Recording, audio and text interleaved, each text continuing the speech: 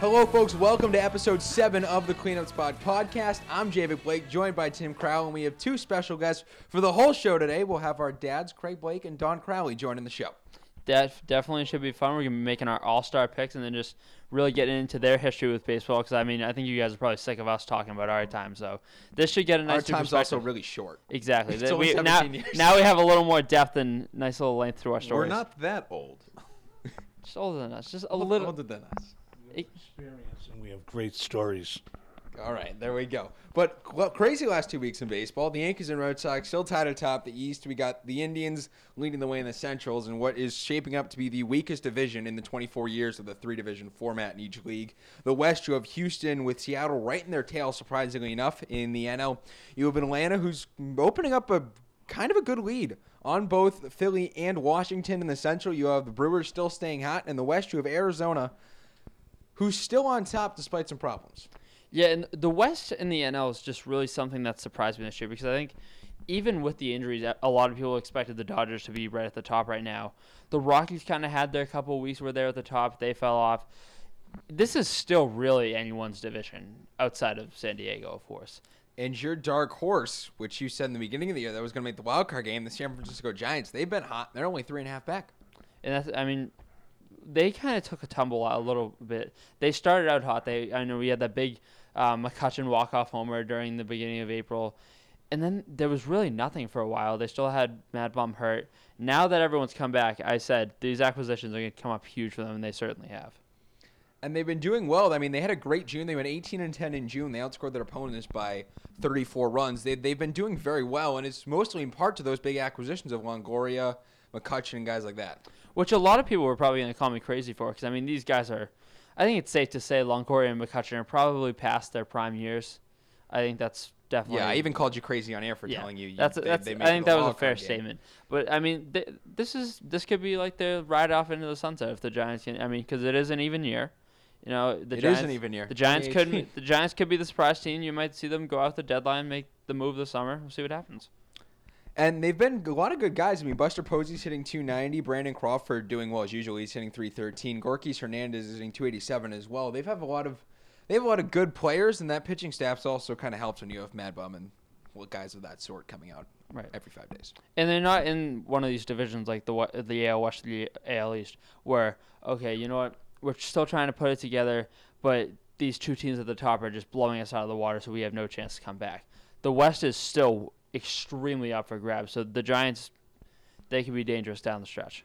So we'd like to welcome on our guest at this point, Craig Blake, my father, and Don Crowley, Tim's dad. Thank you for joining the show, guys. And what have you guys seen so far from the season?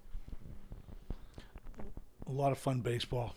Some good races, some not so good races, but some just a lot of great games this early in the season.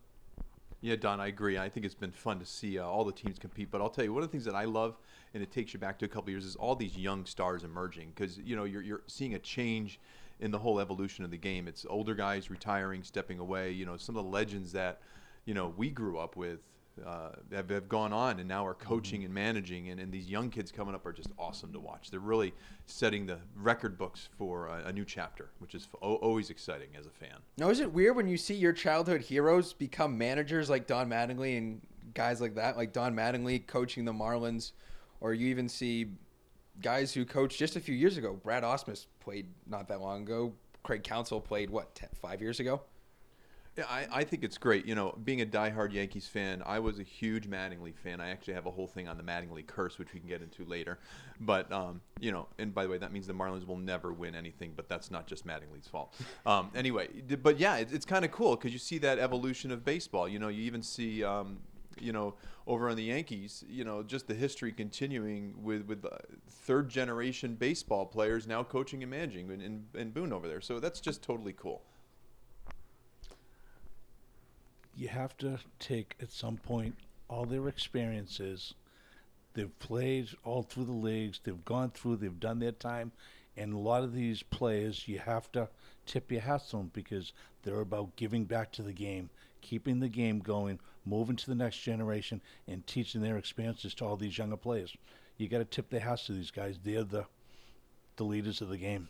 And this is almost looking like more like the 90s when you had Jeter, you had Nomar, you had A-Rod all bursting onto the scene. With today, with all these young stars coming up, it's got to harken back to the 90s when you just had these young stud players, much like you got today.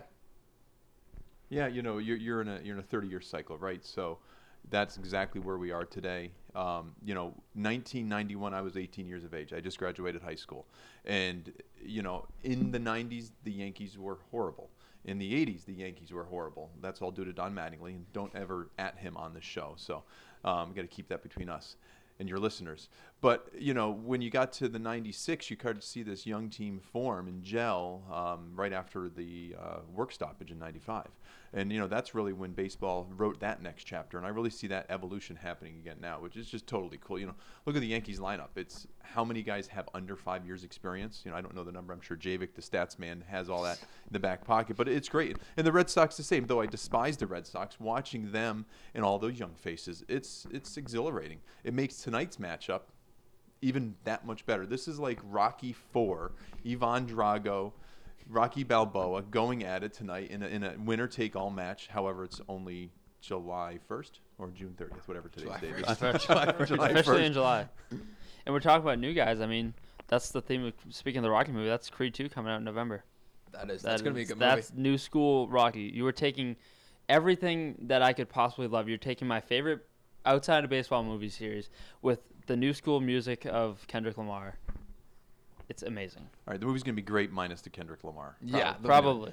Speaking about movies, Don, we were talking before we got in the air. Tell me about your favorite baseball movie. Dad to dad, what's your favorite baseball movie and why?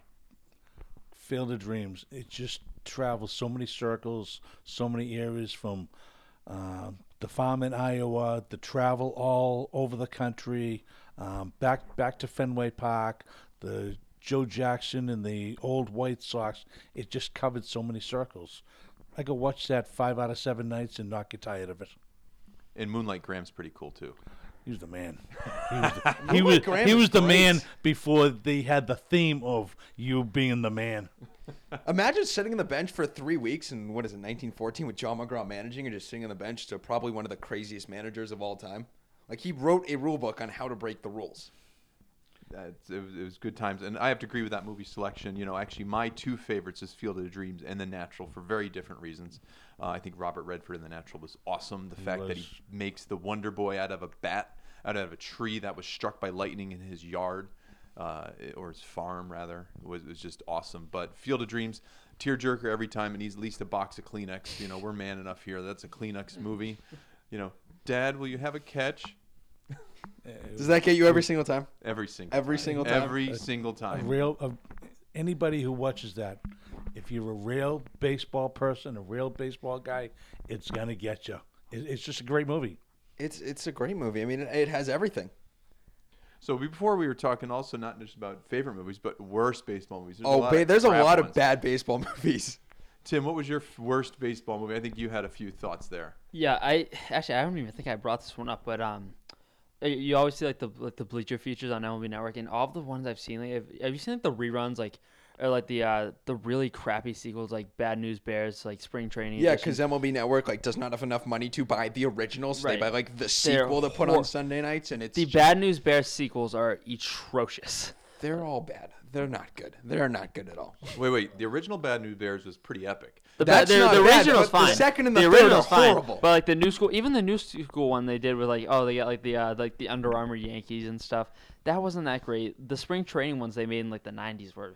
Ugh. But here's what you guys don't get though. You go.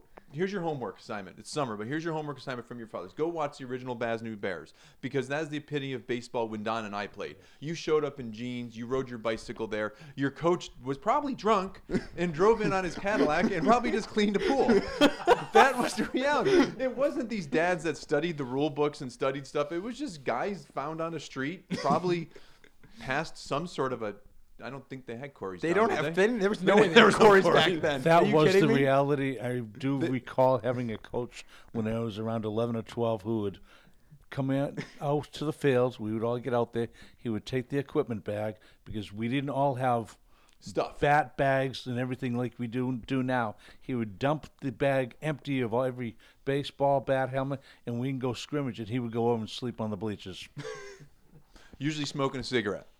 I don't think he did that time.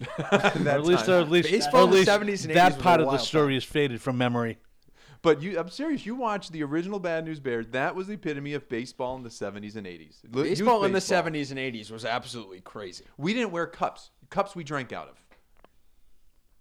All right, that's way too much information. I don't think we needed to know that, but thank you. Thanks, Dad. Dixie cups is what we drank out of. We didn't have to Okay, drink it. I All right, think we're gonna move on. I think it's time to move 70s on. and- Your 70s and time. 80s. I think it's time to get back on track. Yeah, 70s, 80s was great baseball, though also different reasons. You look back now at the uniforms, they were hideous.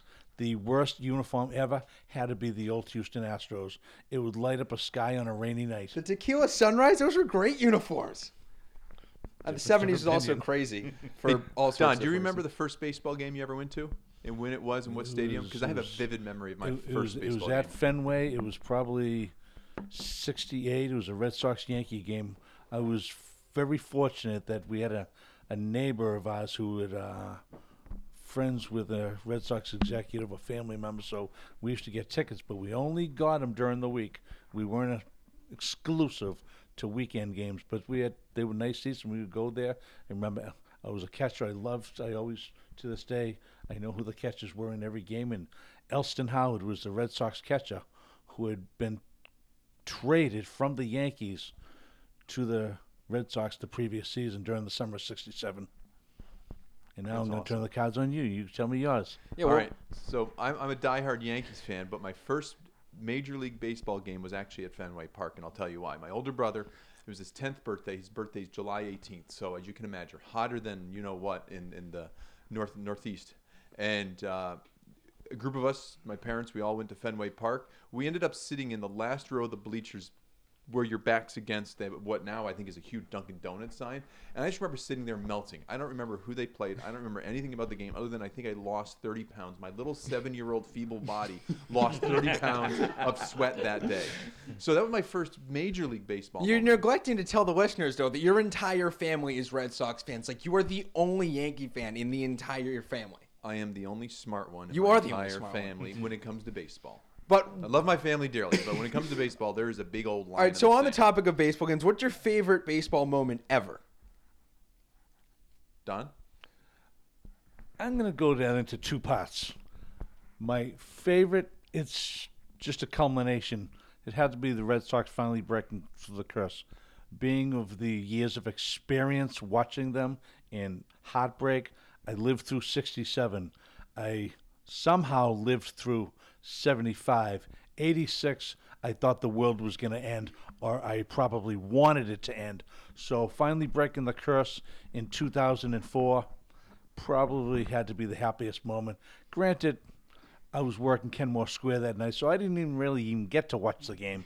But that would be my happiest moment, because then getting home at 5:30 a.m., knowing that they had finally broken the curse, and probably being the first person in the city of Boston or Greater Boston, New England, anywhere to buy the Globe and the Herald that morning, because we had been working all night. What was it like working at Kenmore Square the night that the Sox finally broke the curse? In this day and age of social media and cell phones, I told my wife this. I had my picture taken more times last night than I did on our wedding day. That's awesome.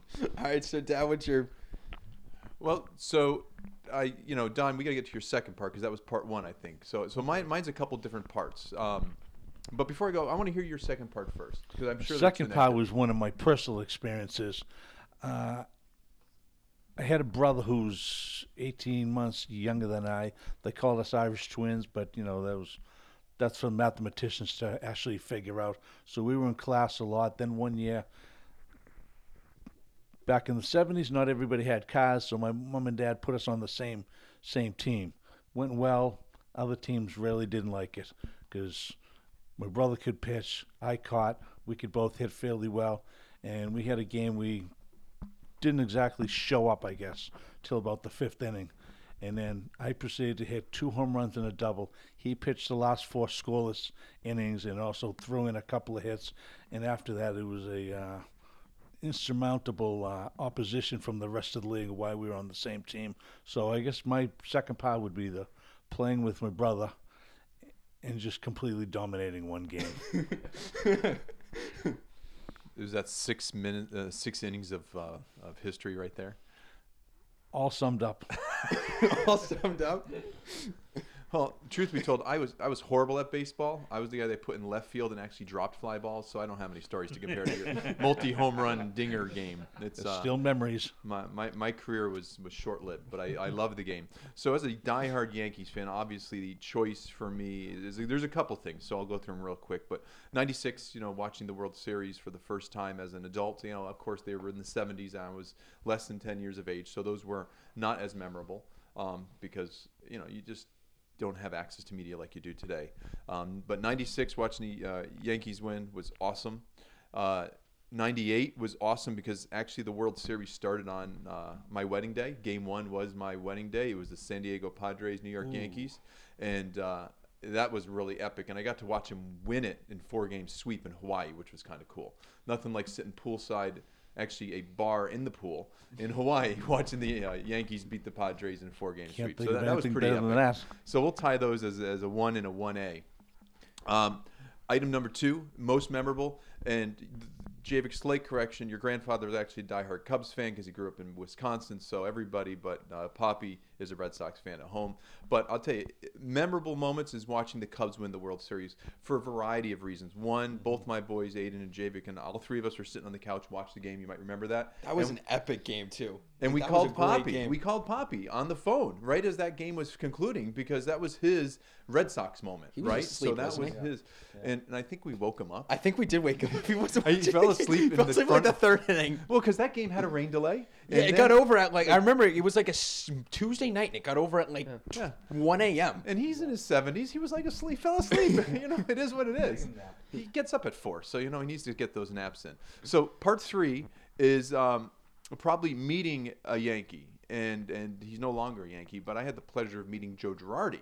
And I was in a hotel in St. Petersburg, Florida, in the springtime. And it happened to be the week of baseball tryouts. And I was standing in the lobby, he was standing in the lobby. I look over and I'm like, that's Joe Girardi. And I was with a couple friends of mine, and we were just finishing up dinner and all that. And I walk up to him and I just politely introduced. I said, excuse me, Mr. Girardi, lifelong Yankee fan. We got to talking. And then I brought you into the conversation, JV. Can you remember what that was happened the night before. So that was the night. So I was a freshman then. So that was 2 years ago, long time away. But that was the night before my freshman baseball tryouts. Right. For freshman year. And I get a call from you. It's like, no, I texted you. You said, texted Are you me. awake? Are you awake? And it's like 11:30. So at 15, obviously I'm awake. So I'm like, yeah, why? Stand by your You're phone. like, stand by your phone. And I'm like, okay, what in the world are you doing? And then I get a call and it's, hey, Javik, I want you to meet someone. Okay. Hi, this is Joe Girardi. And then I don't remember what happened after that. Like it's in my mind. Clearly Joe Girardi lives down as the most polite, respectful, and a gentleman, a true gentleman, and talked you up and gave you some great words of encouragement that night. And I have a picture in our basement here of me and Joe, and a signed picture of him as a catcher, which a friend of mine gave me. And that right down lives as what a true classy guy he is.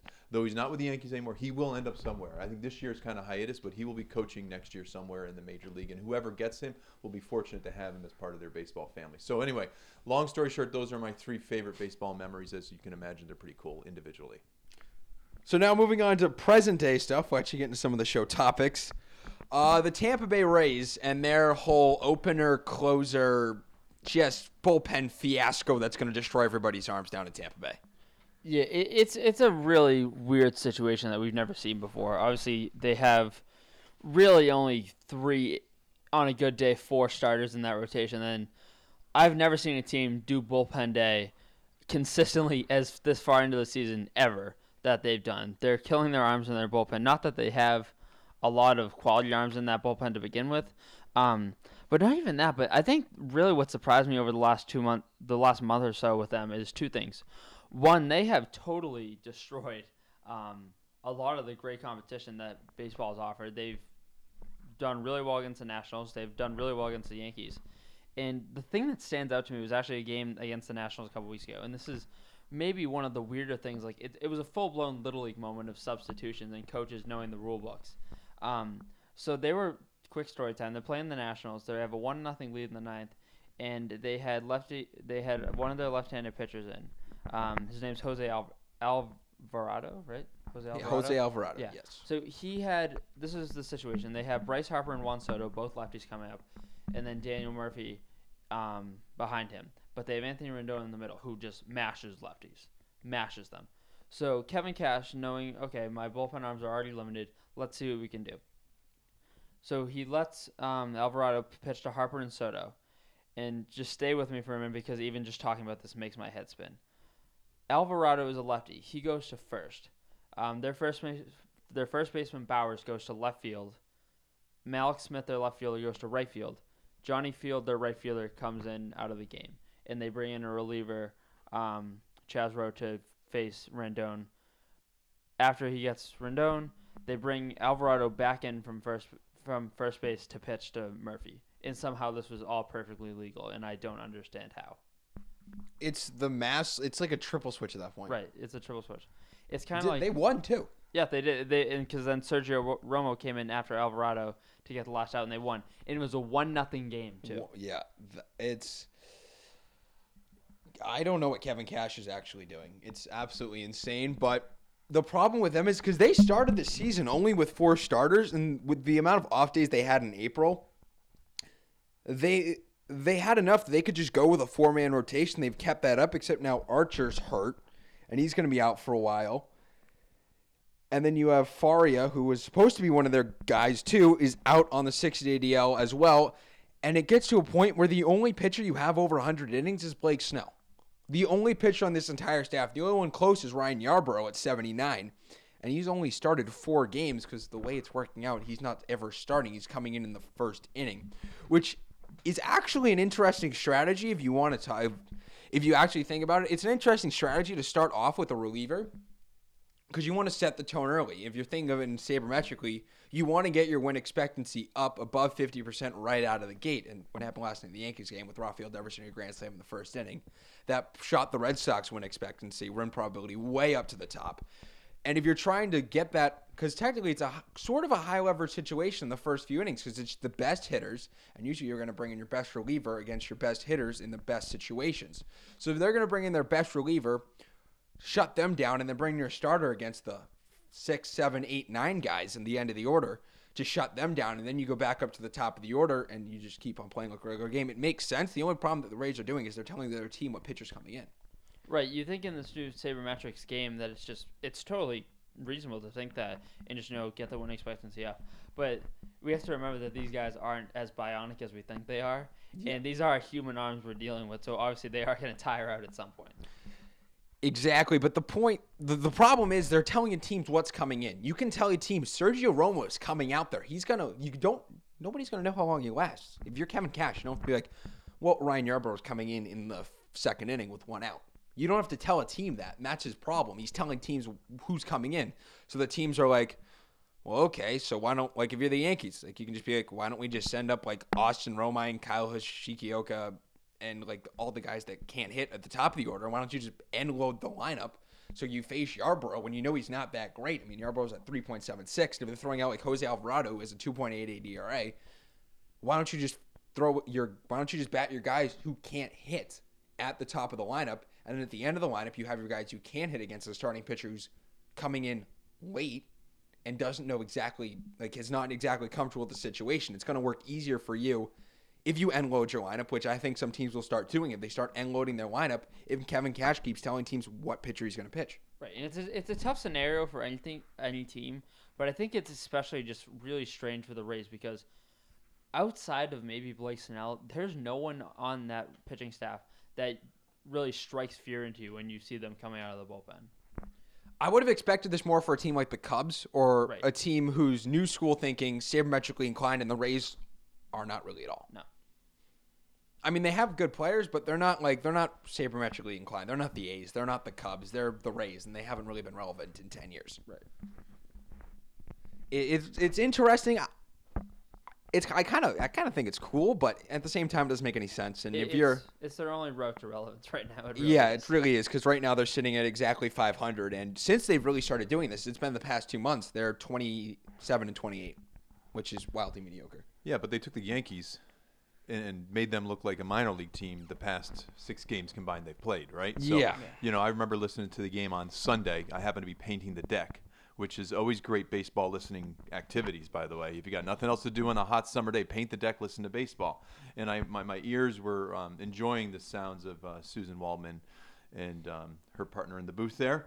John Sterling? That would be John Sterling. And, they really keyed in on the fact that William Font started that game. He's a reliever, and he gave them 5 good innings up until, I think it was Hicks that he gave up a solo home run to. So, and for them, that was a boost of, here's a guy that's a constant reliever, started the game, and really went 5 innings strong. And they kept on pushing him out there, and they were shocked that they pulled him after 5 2/3 inning, because they thought he had more gas in the tank. But I think the Rays, from a strategy standpoint, maybe they're trying to see is how can they take these relievers and put them over to be starting pitchers, which is obviously a goal of any pitcher, right? You want to be a starter. You want to take the rock and run with it. So it's worked out, I think, in their favor. Don, I don't know. You obviously didn't watch the same game I did because it was the Yankees, but have you seen Tampa Bay stack up against the Sox? Well, Kevin Cash, being a former manager, knows the game better. But some of the managing tactics, if you put some of these former catchers that have become managers, just like Joe Girardi, I don't think Girardi would make some of these moves in 20 years. It's just very unorthodox. Well, Girardi wouldn't do it because the numbers don't tell him. He's a numbers guy. He is a big numbers guy. Binder Joe. There's a reason he was called Binder Joe. He also had he also had way better weapons to work with. I mean, his last year in New York, he was trotting guys like Aroldis Chapman, Dellin Betances, David Robertson, Tommy Kahnle out of the bullpen. The Rays don't have that. They don't have that available to them.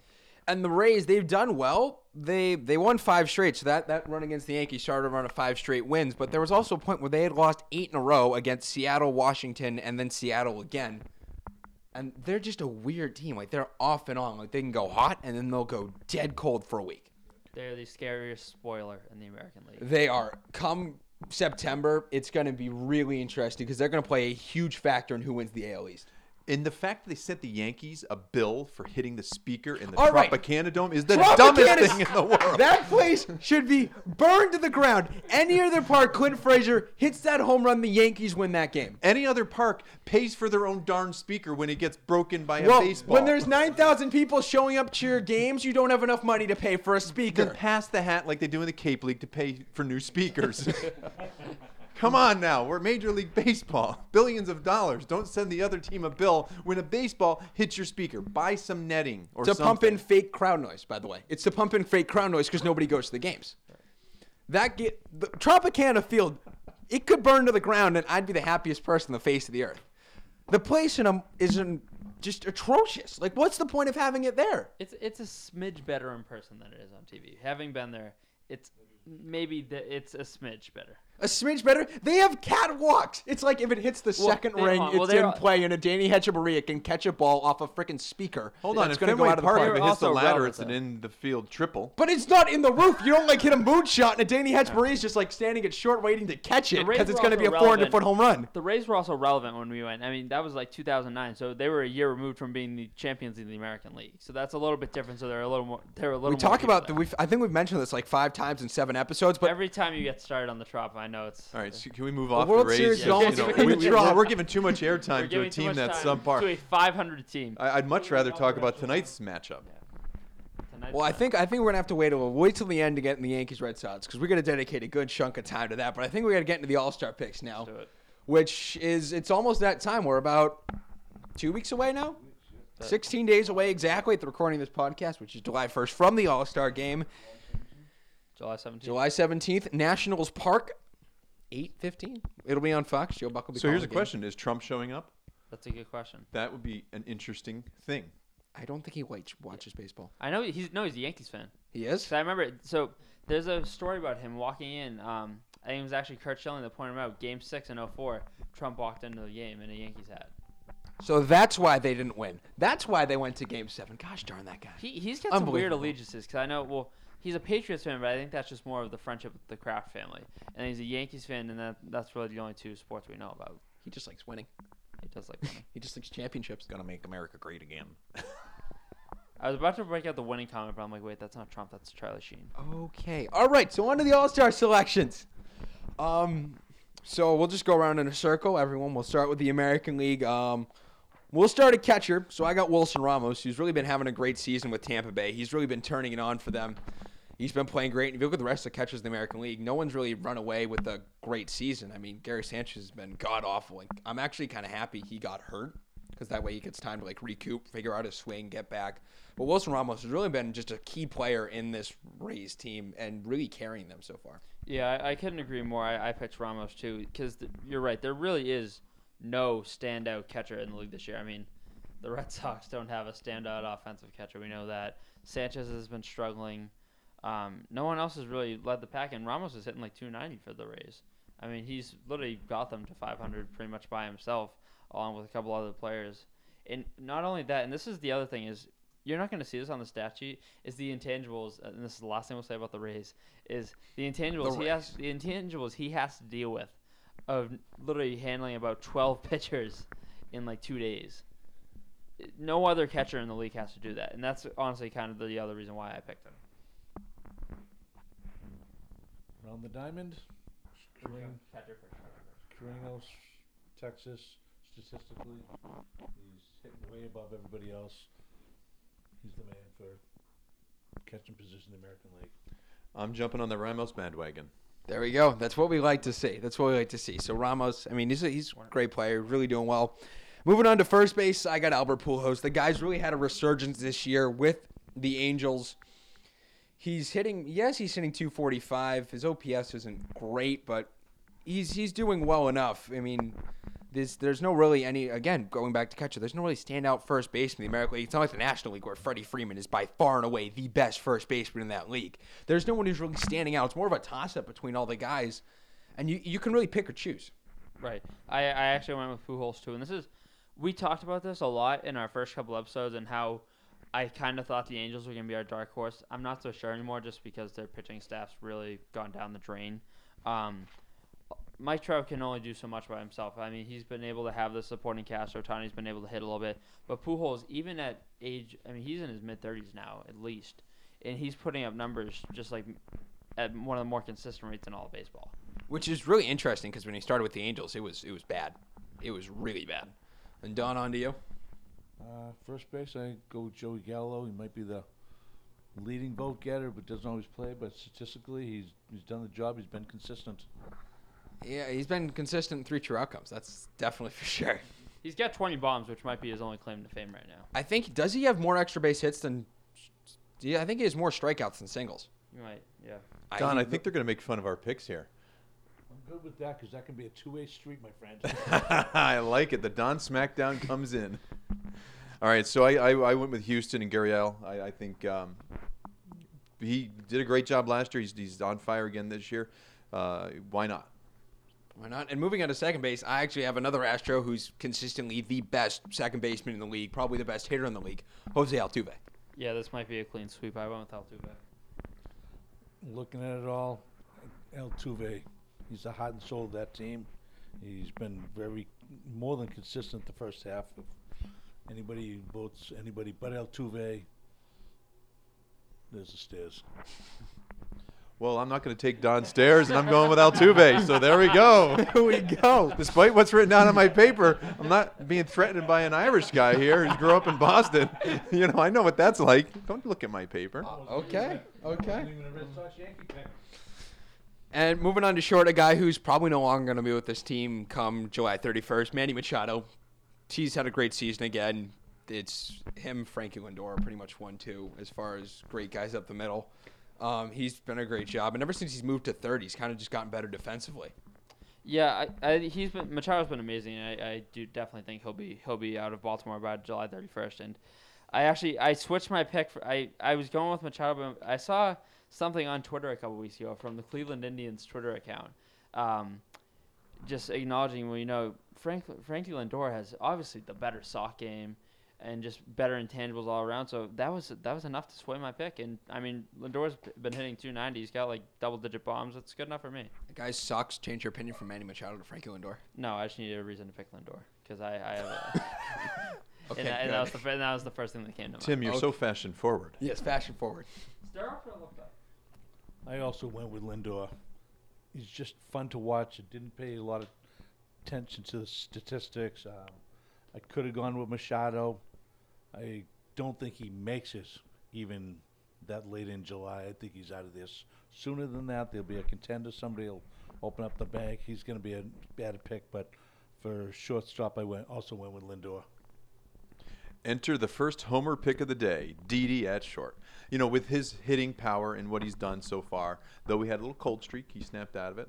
Didi. Hey, even Jeter went 0 for 40.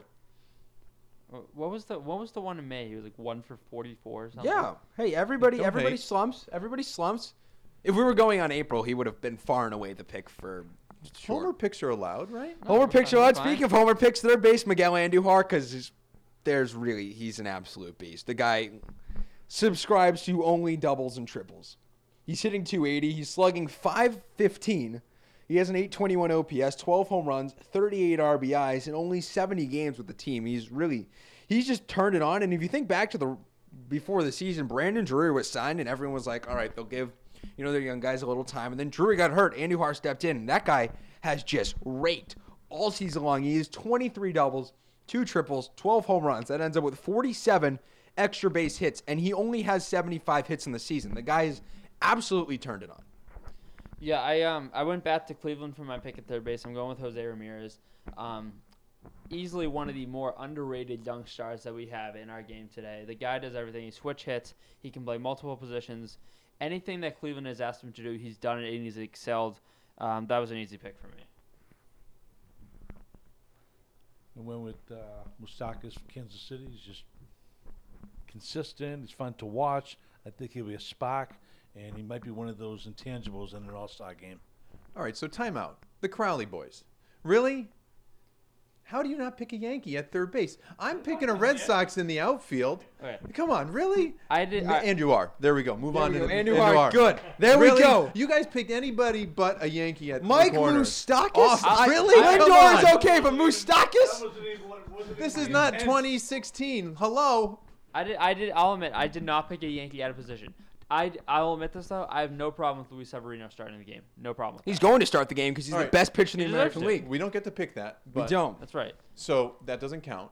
So just admit that you chose not to pick. You eliminated the Yankees and chose from the rest of the list. Ramirez has like 23 home runs this year. That's great. Miguel Andujar has 47 extra base hits and 75 hits in the year, and he's still batting 290. And what do we like? He gets on base. He gets on base. All right, so outfield, left to right, Judge, Betts, and Trout. So you got the best player in baseball, Mike Trout. You got one of the best young player in baseball, Aaron Judge. Then you have some guy from the Red Sox who decided to hit 349 and Mookie Betts. And he's got a cool first name. Who is awesome to name their kid Mookie, right? Yeah. Let's get extra That's a points good in my name. That book. is extra points. That's cool. It's almost like as cool as Javik. almost as cool. Almost. All right. Parents are awesome. Oh, so much so. All right, I'm gonna go left to right with mine. Definitely Mike Trout and Mookie Betts were total shoo-ins. I'm gonna mix it up a little bit. He's not going to I'm pick a going to Yankee. throw something at you. I'm going to fight you on this I'm podcast not right gonna here. pick a Yankee. I I'm will gonna fight pick- you. No. I'm gonna pick one of the surprises of 2018, and one of the reasons that Seattle's still in it. Mitch Haniger has really surprised me this year. He's had some consistency. Half your audience just said who? Probably. Mitch Haniger? Mitch Haniger over Haniger. Aaron Judge? What are you smoking? Because Aaron Judge has not been the same player that he was. He's still had a fantastic year, but Mitch Haniger has been Have you amazing. looked at Aaron Judge's stats? Done. Beat your child. I may not have an argument. Wow. So my left to right, I love speed. Timmy knows I love speed. It's a part of the game that I just love. So I went with, in left field, a defending World Series champion, George Springer, Mookie Betts from some team around the Beantown area, and my right fielder is I went back and forth on him and Judge, and somehow took Mike Trout. And I'm really not even a Trout fan. It was back and forth. I saw what both of them have done. Trying to save himself. He's trying to save I have himself. no saving here. I will just say it. But it wasn't an anti-Yankee pick. That I will say. All right, whatever. Judge, Betts, Trout. Obvious three choices. Move on. All right, so now to DH, Nelson Cruz, because JD Martinez can get out. Because, Nelson Cruz has really been a catalyst for this Mariners team. He's really helping them stay in the race. He doesn't play for the Red Sox, so I'm going to pick him. Okay, any baseball fan. I mean, JD Martinez is blowing every DH Nelly- out of the water right now. All right, Nelly Cruz is doing pretty good. 21 bombs, 51 homers, 276, 928 OPS. Okay, JD Martinez is on one of the first Red Sox ever to have 25 home runs before the end of June. He's hitting 327. He's leading the league in RBIs. His OPS is off the charts. His slugging is off the charts. It's the obvious pick. If he was a Yankee, I'd probably still say the same thing. So you're comparing against mediocrity is what you're doing. First Red Sox to do that. Well, compare it against the rest of the world. Okay, I will go. Okay, let's talk acquisitions for a minute. Giancarlo Stanton was supposed to be like the second coming of God this year. He's hit 265, only like seven? How many home runs? He's hit 16? 320 He's hit He's hit 300 in the past month. Okay, that's the past month. Martinez has hit 3. What have you done for me now? Huh? What have you done for What me has Stanton now? done for you, actually? I'd like to know. Because JD Martinez has made himself one of the prime MVP candidates in his first season. Giancarlo Stanton came to the media capital of the world and has really undershown himself. He's hitting literally the comparison to off the charts. Should we mention that your $220 million acquisition for starting pitcher was on the DL because of tendonitis from playing Fortnite? I can't wait to call you tonight after he just put Carpal tunnel syndrome from playing Fortnite. That was John, your do we have to big call a timeout acquisition. here? So then you shouldn't be talking about the last month, a little last month starts, because David Price is like 7-0 in his last 7 starts. So you cannot start. You can. Eduardo Rodriguez was also 13-1 with pitching for the Red Sox. How did that work out on Friday? All right. Hey, it's a new day. Hey, Don, who do you have at DH? Spatula and a saucepan to gong these interruption here. We'll get Michael Buffer down here. So, I also picked Martinez. I just think his stats, he's over and above, clear away. So, he's my choice. And now we off to the National League. Oh no, my DH. Oh, that's right. I'm sorry. Didn't mean to overlook you there. Well, for the homer With all pick this number tension here, I kind of lost track of where we were. It's not a homer pick if it's a good pick. Homer pick number 2. It's not a homer pick if it's a good pick. Giancarlo Stanton. Let's move on to the National League, All right, let's go. where you cats get into another fight. We're not going to get into a fight. What are you talking about? National League. First baseman, catcher. JT Realmuto. Same. He's done a fantastic job with the Marlins. He's batting over 300 for a team that is absolute trash. He's going to get moved at the deadline just because he's a good player. He's got to go to a contender. Maybe Milwaukee? They might need some catching help, but They still need a starting pitcher though. I feel like that's still their priority. They're gonna need a lot, but he's my pick for catcher. Yeah, I went with Realmuto too. Unlike the American League, I feel like there actually is a standout catcher here, and it's JT. I mean, he's hitting 300. Really just being. I mean, and no one's really talking about it because he is on one of the lower level teams in the basement of baseball right now. But I mean, you gotta respect the stars no matter what team you're on. Catcher, Florida State guy. I think he's a solid catcher. All-Star games, you have to have good catching. I think their offense is just an added bonus. Posey. Molina. Which one? Oh, sorry, this wasn't 5 years ago. If it was 5 years ago, I'd have to ask you which one. 'Cause there's like 7 of them in the big leagues. First base for me, Freddie Freeman. The guy is absolutely insane. I mean, he's a prime MVP candidate. He probably is the MVP candidate in the National League right now. Yeah, I picked Freeman too, and I feel like he's one of the guys that gets overlooked because of just how all over the place the Braves have always been. But if you look since he came into the league in like 2010, 2011, he's been one of the more consistent players in baseball. He's always a threat to go yard, and he's just a guy that you'd love to be able to see shine on a first place team now after all the work he's put in. He's hitting 300 again this year. Freddie Freeman, easy pick. Freddie Freeman. Says it in a Brave shirt, nonetheless. Yeah, why, Don? Why are you wearing a Brave shirt in 30 seconds or less? It was my first team. I've been a Red Sox fan. Grew up in the Boston area, but one of my uncles was a Boston Braves fan way back. Probably one of the 2 people that most influenced my love of baseball. See, Tim told me you used to go to the Boston Braves when you were a kid. No, Just saying. I'm not that old. Just saying. All right, so starting first base for the excellent Craig Blake picks because Arizona always needs to be represented. We're going with Goldschmidt. Goldie!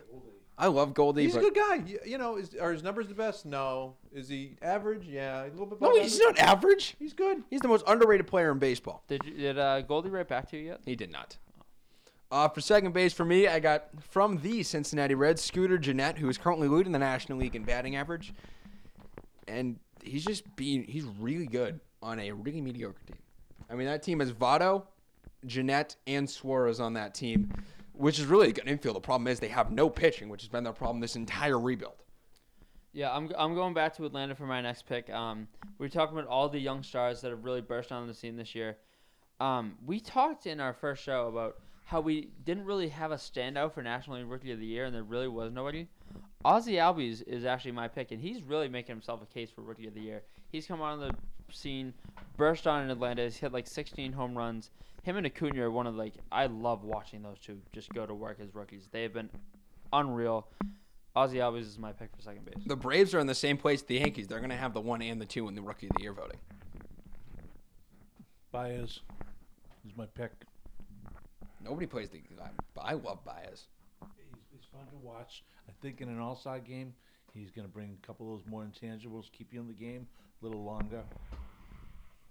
I would love to see another no-look tag if someone tries to steal and Baez is in. I love the no-look tag. There's what was it, World Baseball Classic? Yeah, last year? 2017 Yeah, World that was Baseball awesome. Classic. It's great. All right, shortstop.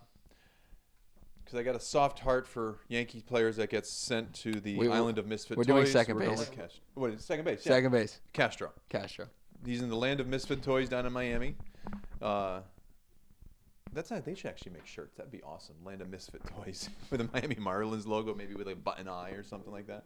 Okay. That would definitely be an appropriate name. You could come up with a great shirt for that, too. Oh, yeah. Are we finally getting our merch line going? That'll be our first shirt. Sure. The land of misfit toys. The land of misfit Misfit toys. No licensing at all. Let's do it. Shortstop for me, Brandon Crawford. He's really behind this Giants resurgence. He's hitting really well, and his defense is always a plus. Yeah, another standout pick. Crawford's hitting like 313.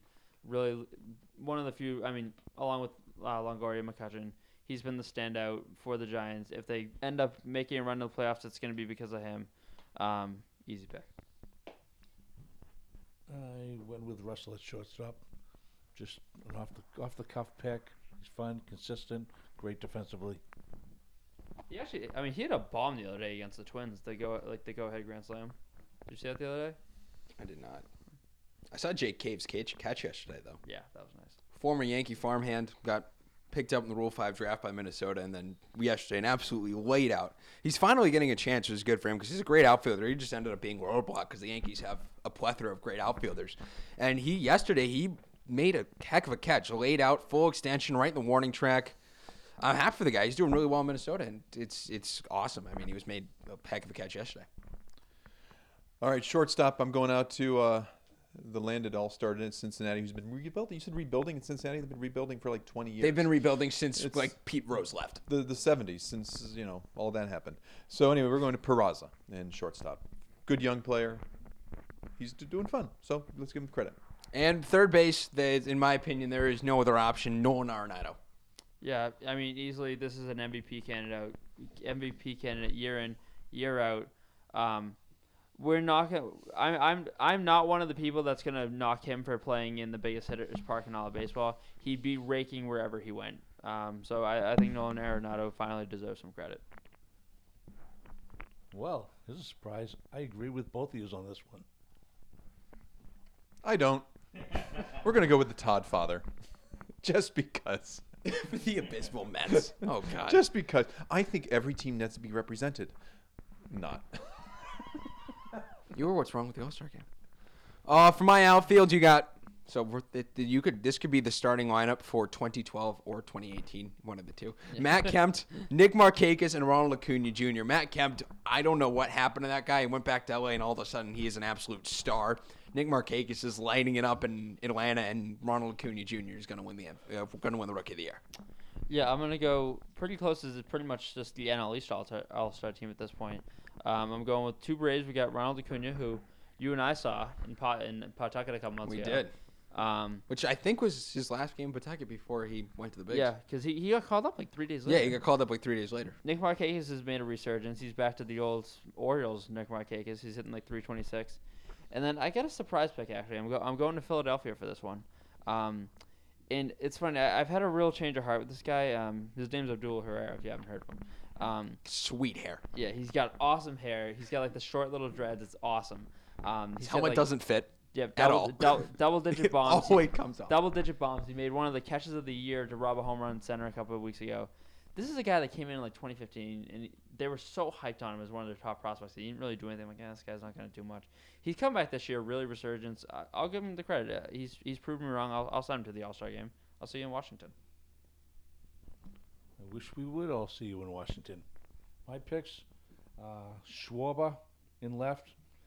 Probably not suited to be a starter. He's probably better suited as a late inning pinch hit replacement for a little power, but that's where the key led me to, so I'm going to stick with it.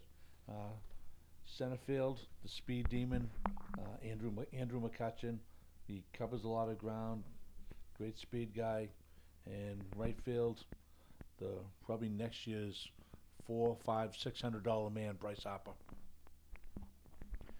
All right. So for my outfield picks, from the Pittsburgh Pirates, Dickerson.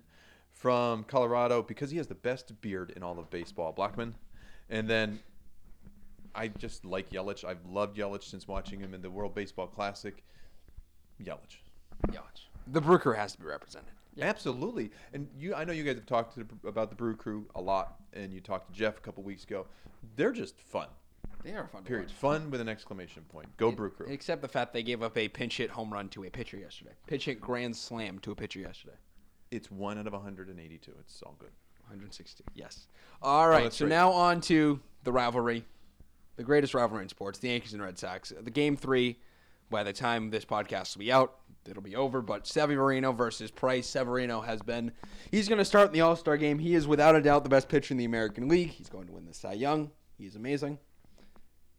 And they're gonna kick some butt tonight. Friday could not have gone better for the Yankees. I mean, they absolutely lit up Eduardo Rodriguez. Greg Bird, 2 home runs. Miguel Andujar got into it, who's been on fire recently. Him, along with Giancarlo Stanton, Gleyber Torres, they've all been firing on all cylinders lately. The only problem is every catcher seems to be getting hurt for the Yankees. Kyle Higashioka is going to be starting now for the catcher because the Austin Romine hamstring tightness got pulled last night. The Yankees' problem is they need one more starting pitcher because Sonny Gray should not pitch for the New York Yankees. He cannot pitch in Yankee Stadium to save his life. He's on a list with some of the worst Yankee pitchers who have ever pitched for him. And now he's on the list with the worst home ERA of all time in Yankees history. Obviously, the Red Sox were grateful I think as Red Sox fans, we are spoiled to get to watch Chris Sale every 5 days. But I like their chances tonight with one of the hotter pitchers in baseball right now. David Price is 7-0 over his last 7 starts. He's been getting awesome run support. He's really turned around after the Fortnite issue. So I think in that case, and not to be cringy with the reference, but I think David Price brings home a victory royale for the Red Sox tonight. That was cringy, yep. I know. But I needed to drop it. But, all right, so, Don, you and I got to go back a couple years. So, we get the Globe here every day at the house. We love reading the paper. And in today's articles, and I got a couple of them in front of me, Nick Cafardo's interview with A-Rod and Dan Shaughnessy's column, it brings me back to the Pedro Clemens era. Because we finally got something to talk about when these two teams match up. They beat each other up Friday and Saturday night. Now we're looking at a finale which will show David Price, who's going against one of the hottest young pitchers in the game in Severino. And David Price, who comes in with the biggest monkey ever on his back. In the past 8 starts versus the Yankees, he's 2-5 with a 7.42 ERA. In his first start against him this year, it was 42 degrees, and the guy was out of there and quicker than a New York minute. It's wonderful. Regardless of what happens tonight, this is what baseball's all about. I want to see a bat thrown tonight. I want to see a person shoved as they're running down the line. I want to see an old man thrown to the ground with a brawl. If all that happens in one game, happy man. So you want Pedro and Don Zimmer in attendance tonight? Well, Don's dead. Don isn't coming back. Don is coming. And then you got to talk Don about is Don not Zimmer. coming through How that about door. a guy that just every year changed his number? Great guy. Great baseball guy. Oh, love it. Love it. But Sunday night, Red Sox, Yankees, right into the heat of the summer. It should be a great matchup. Price definitely has something to prove. his body of work against the Yankees this year has not been good. And he has not proven anything since signing that contract. He's proven absolutely nothing. I know, Tim, you rave about the fact that he was a good bullpen piece, but he cost $220 million. You do not pay someone $220 million to be a bullpen piece in the LDS. He's been bad, and he needs to turn around. At least the Yankees didn't pay $220 million for Sonny Gray, even though Sonny Gray is god awful. But David Price needs to show up, and he needs to turn around quickly if Red Sox fans want to love him, because it's bad. Which lately he has. It's just we need to see what he does come October. Exactly. So, and great point, Tim. So, and Dan Shaughnessy, you got to credit him. His columns are hot and cold today. He was on point because he calls it like he sees it. So, David Price, your big post-game pitcher. Well, guess what, folks? He's 0-8 with a 5.74 ERA in games that really matter. So tonight is a game that really matters. Let's see what he does. I'll be anxious. I'll be sitting in a chair. Probably not. I'll listen to it because I'll be down at the Wareham Gateman tonight. But, nonetheless, it'll be fun to watch, to see the highlights and listen to the game and find out what they do. That's the other thing. When are we having our Cape League show? We will. Probably in the dog days of August. But it's going to be fun. It's going to go. This entire season's going down the wire. The entire season, the fate of who wins this division lies in the final series of the season when the Yankees play the Red Sox. That is the entire division right there. That's the only 3 games that matter for the rest of the year. And we haven't seen something like that since 2005 because that's actually the same scenario. Came to Boston for the last 3 games, and the Yankees won the division behind Randy Johnson. So we could see that again this year, whether it goes to the Yankees or Red Sox. We'll see what happens. So here's a question. So I encourage all your listeners, if you have a chance, look it up online. Nick Cafardo's interview with A-Rod today was fantastic in the paper. And he asked A-Rod, he said, hey, what do you think about having a 100-plus team winning team that's going to finish second and have to play in to get into the playoffs? What do you guys think? I think it's stupid. I mean, I honestly think they need to figure out a way to not even balance out the divisions, but just figure out a way so a 102-win team doesn't, because we saw this happen in 2013 with the Pirates, Cardinals, and the Cubs, where the Cardinals and Pirates ended up having to play in a 1-game playoff, and they won 95 and 97 games. It doesn't reward teams, especially when you have a team like the Indians who are only going to win 90 games, getting in the playoffs scot-free because the AL Central is deplorable. It's really all sports you see this in now. I mean, this is going back to the years of 2010 NFL where the Seahawks were getting home playoff games with a 7-9 record. I love the division. I think definitely division-winning teams need to get their respect and get their spot in the playoffs. Especially with an unbalanced schedule. Correct. But I think there's no way that a team like the Red Sox Yankees, they could win 105 games and be playing, and they could be facing James Paxton the first night of October. And it's going to be really interesting at the end of the season because you'd have to think they're going to win the wild card game. That's just what the statistics are going to say. So you're going to play 3 games against, and that actually happened with the Red Sox last year with the Astros. You're going to play 3 games against each other end of the season to end the division. So it's going to be all out that entire weekend. Then you have 1 game against a wild card team, and you win that, and you go 5-game ALDS because that's what it's going to happen. One team's going to be either the Yankees or the Red Sox is going to be the number 1 seed in the AL, and they're going to face the wild card winner. So you're going to play technically 8 games against 1 team. It's not a 5-game series. It's a 3-game. It's an 8-game series. It's going to be crazy. And eventually, it's going to be a lot of offense, I feel like, too, because you see those pitchers so many times, you're going to know what's coming at some point. Exactly, and especially when Sale's going to probably be pitching 4 times over that 8-game span. Same with Severino, too. Severino's going to pitch, 4 times that 8-game span. Same with, it's going to be crazy. That end of the season's going to be nuts. All right, Don. What are your thoughts on it? So personally, I disagree with you both. I think you're out to lunch. Here's the deal. Let's go back to before wild card teams existed when Don and I watched baseball and the top team from each division made in. That's what they've created here. They've created a win or go home mentality. Yes. You win 100 games and the number 2 guy wins 100 games. If you didn't win 1 more than him, that's your fault. Plain and simple. What they've created is a system where every game matters. And you don't get to set up your pitching rotation and do all these nicey nice things.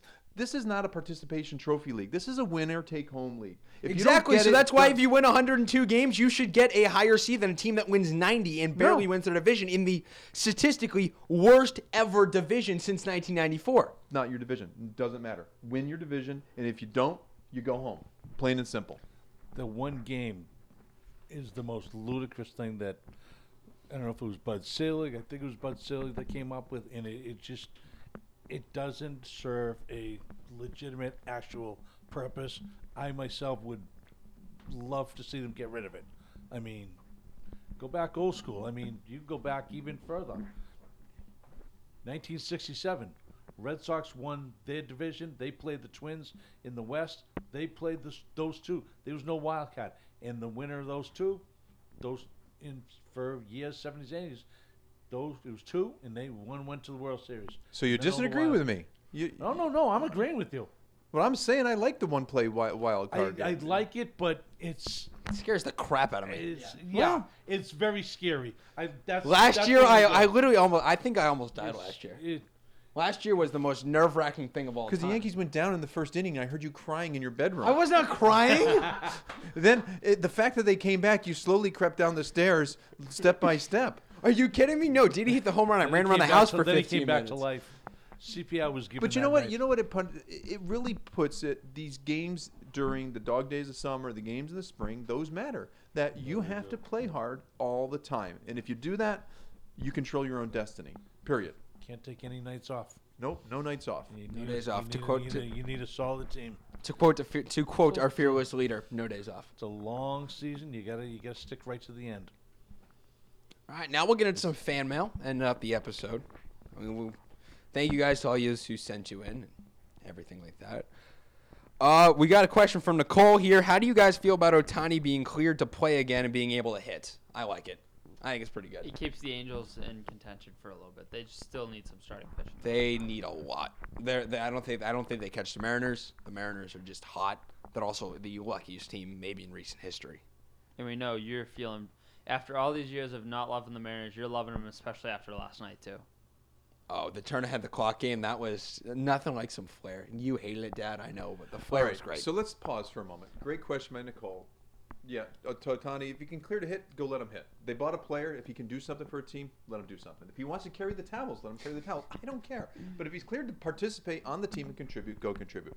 But just turn back the clock or head the clock. What? I'm confused. I saw baseball players without sleeves last night. I saw. Do you not remember when Griffey did it in '98? I think it's ridiculous. I am a purist. Look like a professional when you're on. Don't wear forkocking uniforms that look like they're made up by some middle schooler in art class. Okay. I'm going to drop the mic now. Okay. Don, help me out here. Did you see those uniforms? What do you think? I just saw the picture of this morning, and if you're on the field, look like a professional. Of course, I could look to Timmy and say to my right and say, you had kids on your high school team this year that didn't dress appropriately either. So there's a time and a place for us. I think it's on the baseball field might not be the place for it. 3 words, in my opinion. You know, I think it's a long season. Give them a little fun. You're not going to church. It's baseball. I think we're sounding old, Don. Let them out. Let them have a little bit of fun. Experienced. Let them have a little bit of fun. Hey, they get to do stuff with their socks. That's fun. Wow, socks. Franklin Indoor Socks is best in the game. Tim picked an all-star person because of socks. So that is actually a shame, but all right, we won't make fun of it. So we next got question. Next question here is from John. John's question is, what do you guys feel about the resurgence of the Brewers this year? Like, what do you guys think? What moves do you think they need to make in order to solidify themselves as a contender later in the year? 2 words: Jacob deGrom. They need a starting pitcher. He's the best. That's going to take a lot. It is. But he's the best frontline starter out there, and if they want to make a run, this is their best chance. They need a frontline starter. DeGrom's the best one on the market. I think they have to. Empty out all the chips. Empty out all the chips. It's going to take a lot. I don't know if they have the prospects to do it because the Mets' asking price is high as all get out. Which is why I don't know if the Yankees have the chips to do it. It's just a matter of whether or not Cashman wants to. They're not going to give up Gleyber Torres. They're not going to give up Miguel Andujar. It's going to be interesting. I think they need starting pitching. I'm not sure where they're going to get it from. They might get Cole Hamels, maybe. Even his asking price has been high, too. Yeah, especially for a guy who's given up a lot of home runs. And he's in his mid-30s, too. Yeah. Hot take, where do you think DeGrom's going to go? Where do I want him to go, or where do I think? Think? Well, I want him to go to the Yankees. Obviously. Where do I think he's going to go? It's going to be someone who can just empty the farm.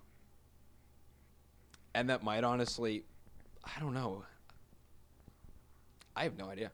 Like, I want to go to the Yankees, but it's going to be the team that he's going to end up going to is going to be a team that empties the farm on him. Right. The Red Sox have no chips, so they're not going to. Yeah, the Red Sox don't have a farm system ever since Dombrowski decided to give away the farm for sale. I love Michael.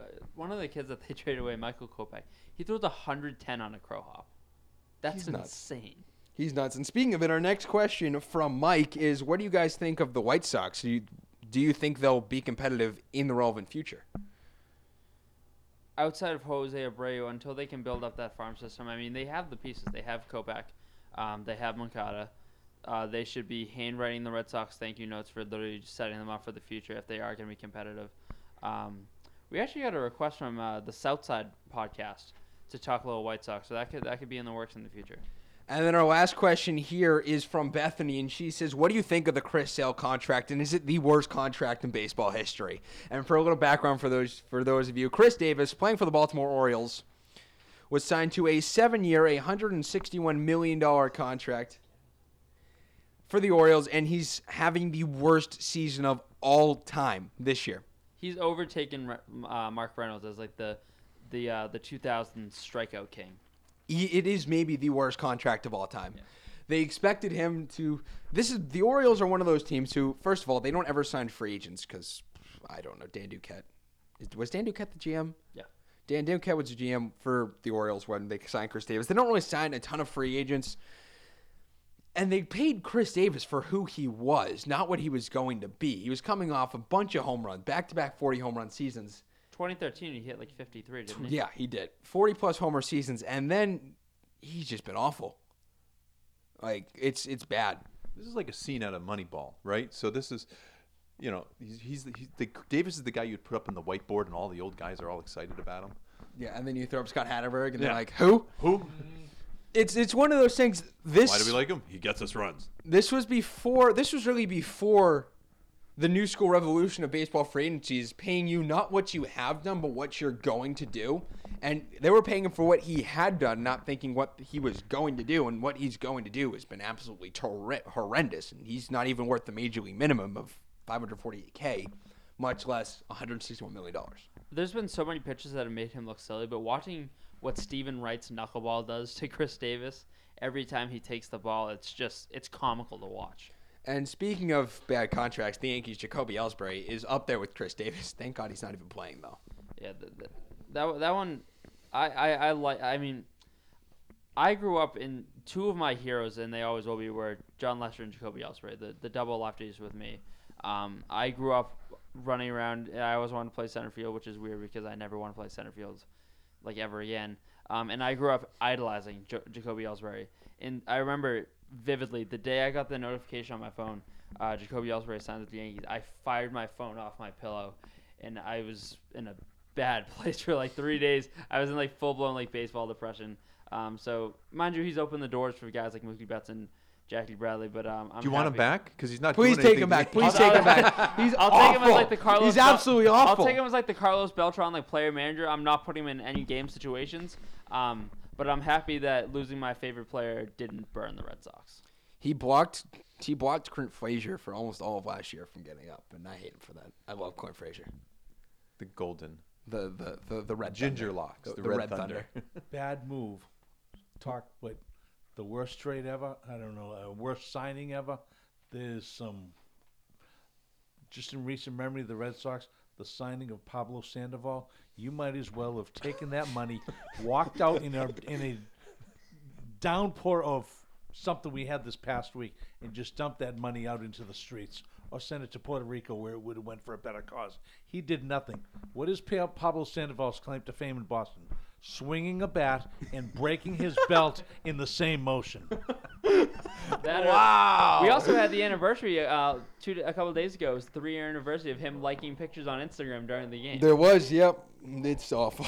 And I didn't even get into the Kyle Crawford or Adrian Gonzalez signings. Well, Adrian Gonzalez wasn't that bad. He only got traded away because the Dodgers were nowhere going to accept that deal without him. Because the other piece of the deal were Josh Beckett, who was way past his prime, even though he threw a no-hitter with the Dodgers, and then Carl Crawford and Nick Punto. So A couple of buckets of fried chicken thrown in there. Let's just say, Bitter Don from is about- showing. there was a few stretchy years for both the Yankees and the Red Sox where it was just not a good time. Wait, do we have a caller? Bitter Don, long-time listener, first-time caller. All right, so before we go, we'll just go around the table. Any last thoughts from all of you? Anything in baseball? I'd like to see the Sox take 2 out of 3 because they're putting them back ahead in the season series tonight. David Price, I'm putting my faith in you tonight. It's going to be a close game. Yankees 3, Red Sox 2. Must-see TV tonight. Ding, ding, ding. Just it has potential. Could be a great game. Like to see a good pitching matchup. Like to just see a great game in an old Red Sox Yankees. Hopefully, maybe a ninth inning home run either side. A fight. It's just a fight or two. Tyler Austin will call him. Let's be honest. They're due for a brawl. They're due for a brawl. Wait, they had one last season. No, they had one in April. That was okay. That was okay. Tyler Austin came out there swinging. We literally have Joe Kelly Fight Club T-shirts off of that. I think that fight was a little more than okay. Hey, but when you go back Maybe to I'm your dad's comparing era, it to a hockey fight then. Maybe I'm going back to old Bruins, Canadians, or the old Pedro, Don Zimmer What do we need? days there. Do we need a guy to go up in the stands and beat a guy up with his own shoe? Do we need to bring back that part of the Bruins rivalry? Do we need a guy to just jump out of the? We'll just go like 99 on people. And we'll just have Yankees bullpen pitchers getting in fights with people and security guards in the bullpen. Or we could just throw it back last year. Actually, if the Yankees and Red Sox had a fight like the Yankees-Tigers fight, I am all for it. Miguel Cabrera out here throwing punches. Miguel Cabrera, Gary Sanchez holding people down, throwing out cheap shots. I didn't have a problem with that. It's brawl. David Robertson sprinting in from left, out of the bullpen. I still think one of my favorite baseball fight moments is when David Ortiz and Kevin Gregg fought in 2011. And that wasn't even my favorite Ortiz part. ran out with the bat. My favorite part wasn't even that. It was, if you look at the highlights, you just see Jared Saltalamacchia walking through with his catcher's helmet down like the Terminator, like just like watching people bounce off of him as he just starts walking into the epicenter of the fight. I think one of the funniest fight moments is when Zach Greinke broke his collarbone trying to get into a fight. That might be one of the funniest. Or when Bryce Harper goes with the helmet throw and helmet throw and totally misses slipped. him. Or first rule of Fight Club. Don't talk about Fight Club. All right, and that's where we're going to end the show. Episode 7 is a wrap. Thank you for listening. Make sure to send us in questions. Follow us on Twitter at CleanUpSpotPod. Make sure to email us any questions you have. CleanUpSpot1234@gmail.com. You can follow me on Twitter at JAVBlake8. You can follow me at TCrowley37. And a special thanks to both our dads for coming on the show this week. Hopefully we get to come back, Don. I think we did. We added a new element. It was fun. We're going to have to work in an encore appearance, maybe live from the bleachers. I think maybe the bleachers, or maybe from the outer confines of Harwich for the Cape League All-Star game. There we go. That sounds like a plan. All right, well, we'll keep you guys in touch. Make sure to send in a question to the show. Make sure to like, subscribe, and rate us on iTunes. Thank you so much. And this is the Cleanup Spot.